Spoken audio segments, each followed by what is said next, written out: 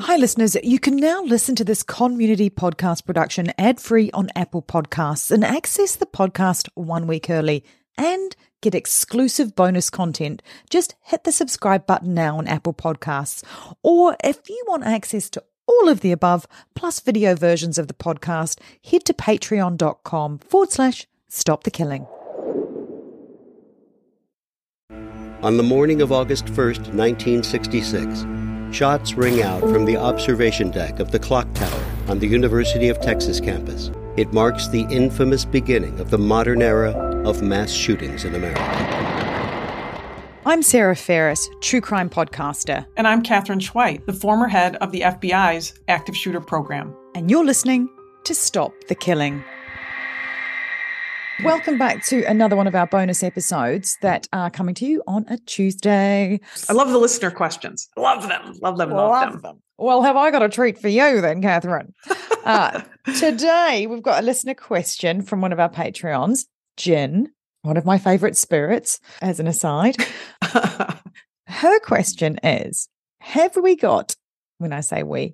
you got any specific advice for churches? Ours is going through a major remodel in the next 2 years and seems like an ideal time to maximize safety along with functionality and aesthetics. She does then also go on to say, as an aside, I ordered Katherine's book to pass on to the leadership team after I read it. And I told my daughter about the podcast so she can check into what their schools have in place. Oh, that's so nice. Thank you so much for doing all of that. I think you're very dedicated to keeping people safe. And I love that because I think it's going to take all of us to keep plugging away at it, right? Yeah, definitely. So, yay, Jen. I think that's a great question. And I love mostly that she said over the next few years. I think that's the biggest thing. So often people want an answer for right this very second, but it is really a process. So let me suggest this one thing that I think is the most important about religious affiliations. There are certainly attackers who come after individuals who are members of a religious group. One of the things about religious facilities that is very much of a conflict is that people who are the leadership in religious affiliated organizations, their entire job is to be nice. Yeah. And I think it's the same with teachers, isn't it? Right, exactly. And it really kind of rubs against the grain for them to think about doing something that has to do with security or safety. When I counsel with religious organizations, here's why they come to us. If people don't feel safe to come and worship, they will not come. Right. Like you say, one aspect is that the people who are leading these churches are warm and welcoming and open of nature, but also the buildings are by nature as well. And in my experience, anyway. Right. They're often wide open. When I was a kid, I was raised in a beautiful Roman Catholic church that had 7 doors, I think, to get in. You could come in through the sacristy, through where the priest got dressed, right? You come through the front door, the back doors, the side doors, and they were all wide open all day, all the time. Yeah. So that you could stop by church anytime. And so absolutely, that idea of securing your facility is so contradictory to that. So what does that look like then? You know, you've got the blueprints out for the new church. Mm-hmm. What are you looking at first in terms of hardening that space? I don't even like to use the word hardening. I know you are such a nerd that you use that word. But it feels so wrong to use it in this context. Church. I know. But, and I'm going to just say church, but I mean any religious organization, including like religious schools, Jewish community centers. So I think the first thing is assess the actual identity of your risk. Is it an individual room where services are, or is it that room, the kiddie daycare center next door where everybody leaves their toddlers so they don't cry in church? So first, you have to really assess what is your risk zone. And oftentimes, I find that religious leaders think about the place where they are standing in a pulpit, but they don't necessarily recognize that it extends beyond that to the kitchen where people are going to prep, the tea that people have in the little congregation room after the services. So first assess your risk area.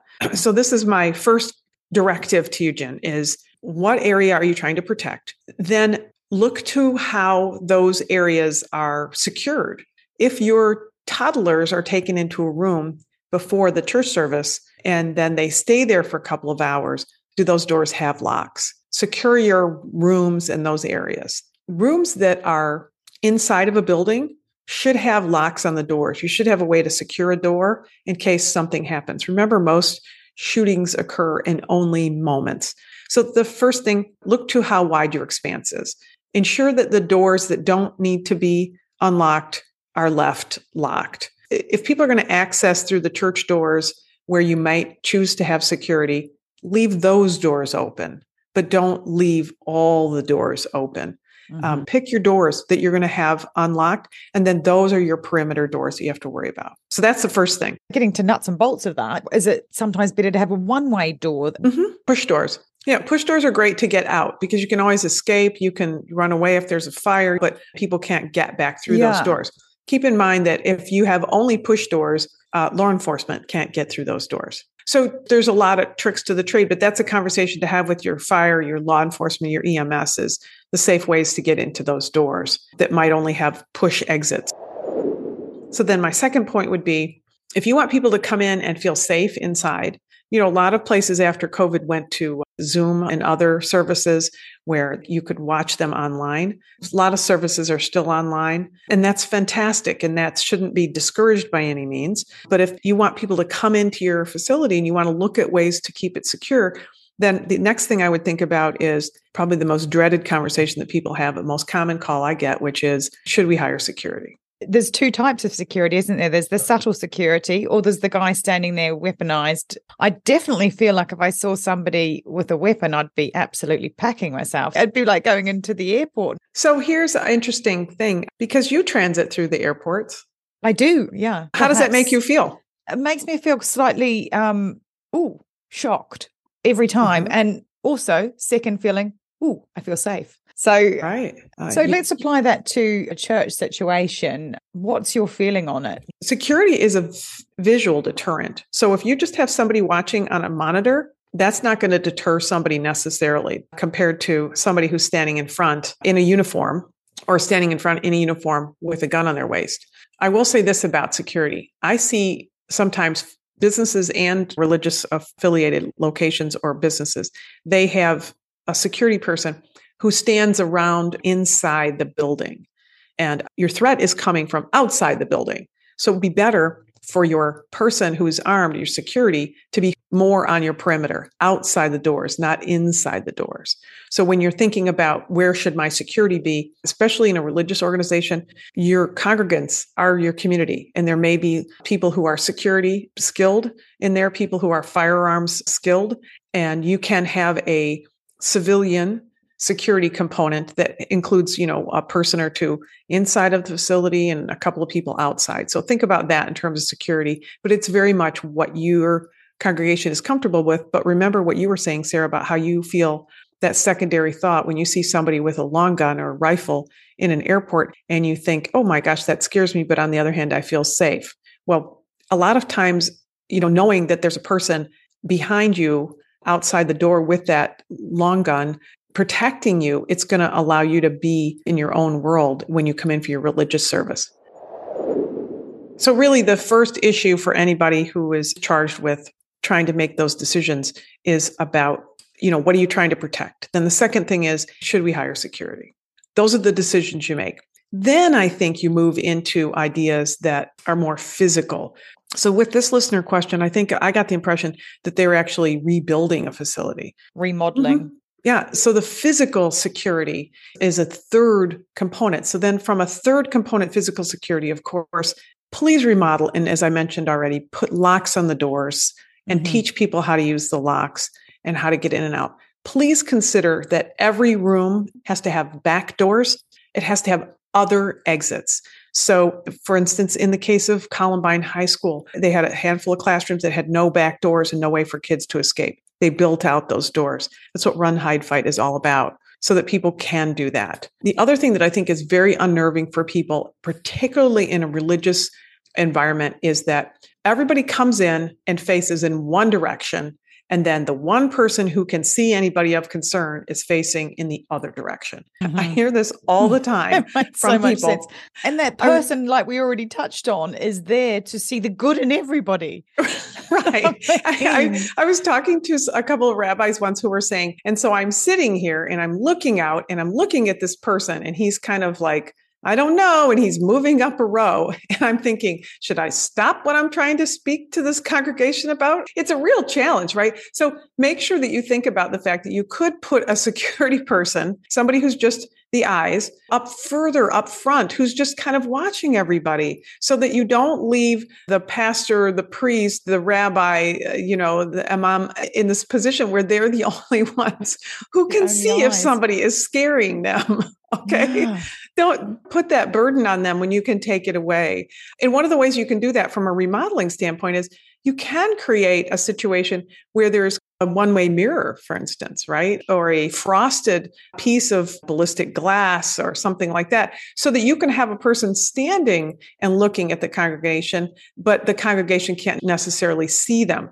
But the difference between that and a camera is that if you're on a camera and you're down the hallway in a room, then if something happens, you can't react. But if you're there in the room, you can react. And we've seen that happen occasionally, but successfully, where security inside of a church environment has reacted. But we've also seen terrible situations where somebody has come into church, and so often the leadership in the church is the target. So harden your doors for sure, and then pick the doors that you want people to come through. And even having somebody from a security standpoint in your parking lot. You might not think that, but I think that's very valuable because that person can also notify other people, which leads me to kind of like one other important reminder of, these little tiny walkie-talkies that a lot of people have. Those are great solutions, very valuable, allows everybody who might be part of security or whatever to pick up a walkie-talkie. I can't tell you how many times I've been in places where they're not used and they're not charged. Pointless.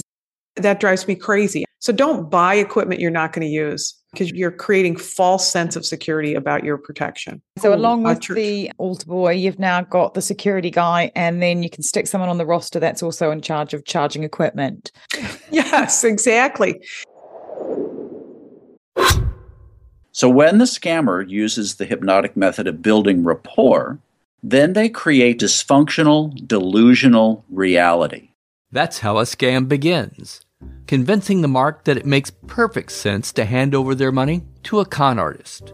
The Scams and Cons podcast tells you how scams are run. You'll hear how people are convinced to buy fake art, buy machines that print money, or steal your house. I get a phone call from my wife, and she let me know that they had decided to move all our stuff out.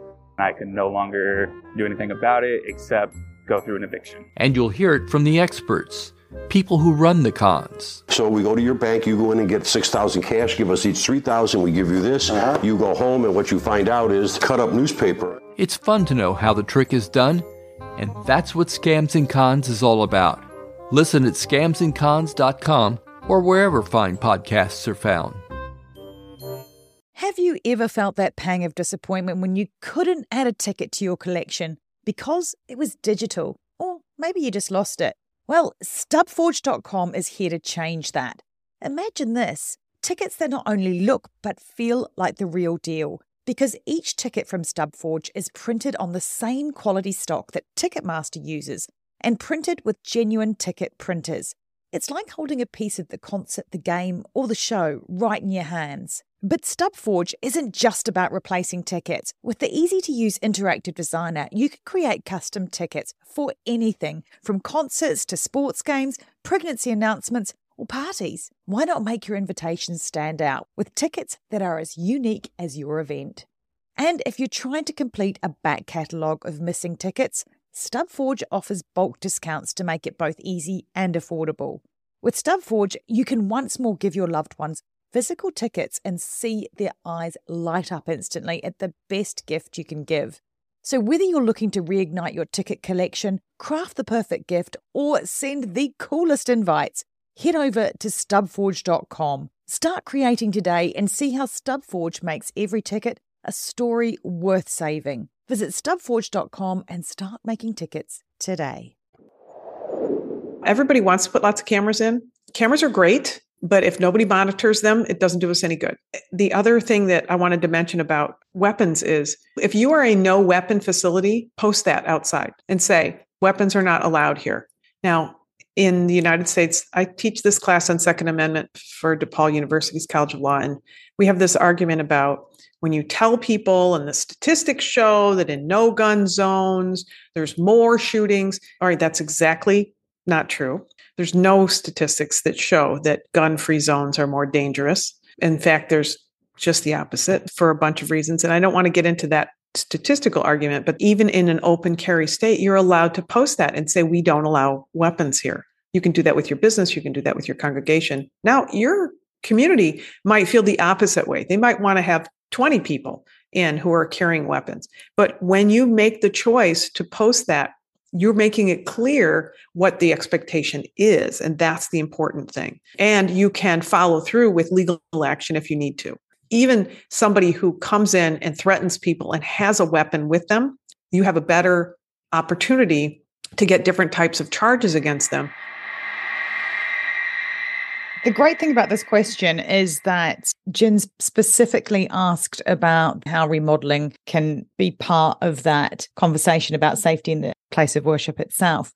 It sounds like to me that her leadership team is already on board. That's got to be a win. But who else should be on board this team? Who are the key people that would really add value to those conversations? You know, the planning, the zoning departments, they all come in with their own concerns and interests, right? The fire department wants to know that you can get out safely and wants to know that you have clearances and distances. So it's equally important that you have just plain old congregation members who say, here's what I see. Here's what I worry about when my kids are in here. You know, if you have a separate spot within the building where people pray that has a glass window where the children are behind that, maybe you want ballistic film on that window, but only a parent might think about that, right? So definitely when you bring in the law enforcement from the very start, I would just ask whoever is your local officer or two who might walk in your neighborhood, just ask them to come in for 20 minutes and walk around and show you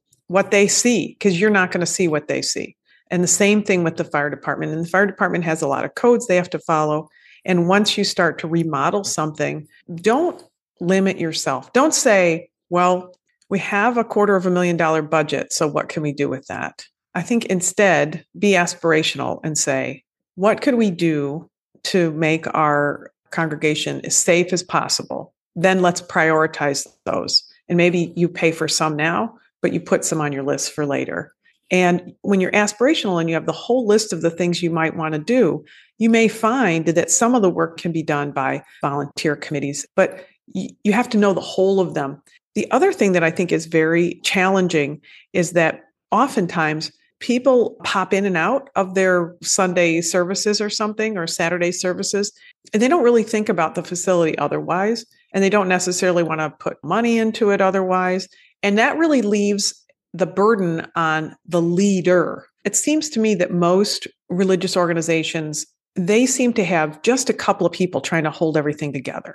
And that's where you can force multiply with your congregation. I think that's probably the most important thing, is that if the congregation can choose to be engaged for a certain amount of time. All the time I hear about, well, we started a security committee, but now we're down to 3 members. Now we're down to 1 member and we don't really have anybody. I would say, try to crack that nut a different way and say, we want to know if you can commit 6 months to meeting with us, and don't make your leader in your religious organization have to lead that meeting. Have somebody else do it. What do you think makes you comfortable and makes you uncomfortable here? How can we make everybody feel safer? Because that's the most important thing about security, is you have to feel safe.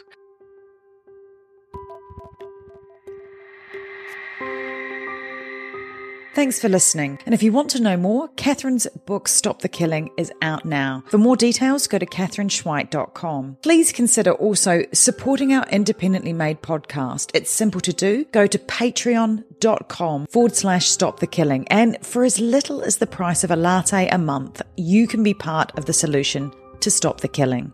Patreon rewards range from official do-gooder status to ad-free episodes, autographed books, and opportunities to connect with us directly for your business, school, church, or even just a book club chat. But just knowing that you are part of a movement that has the power to make your community safer, well, that's got to taste better than a skinny cappuccino any day. So please head to patreon.com/stopthekilling now and polish off your do-gooder halo and make sure to include your name so we can give you a shout out. This podcast is a Community podcast production. That's Con with an N. If you want more content, then head over to Community Podcast at Instagram, where you'll find trailers on more binge-worthy true crime, like the award-winning podcast Conning the Con. And check out our show notes for all the links mentioned. Finally, if you want one takeaway action that you can do right now that can help make our community safer, please share, rate and review this podcast wherever you listen. Everybody needs to know that they hold the keys to see something and say something. Together, we can stop the killing. It's one of those things you hope never happens, but you better train for it, because it will happen, and it will happen in places you wouldn't expect. Be ready for it.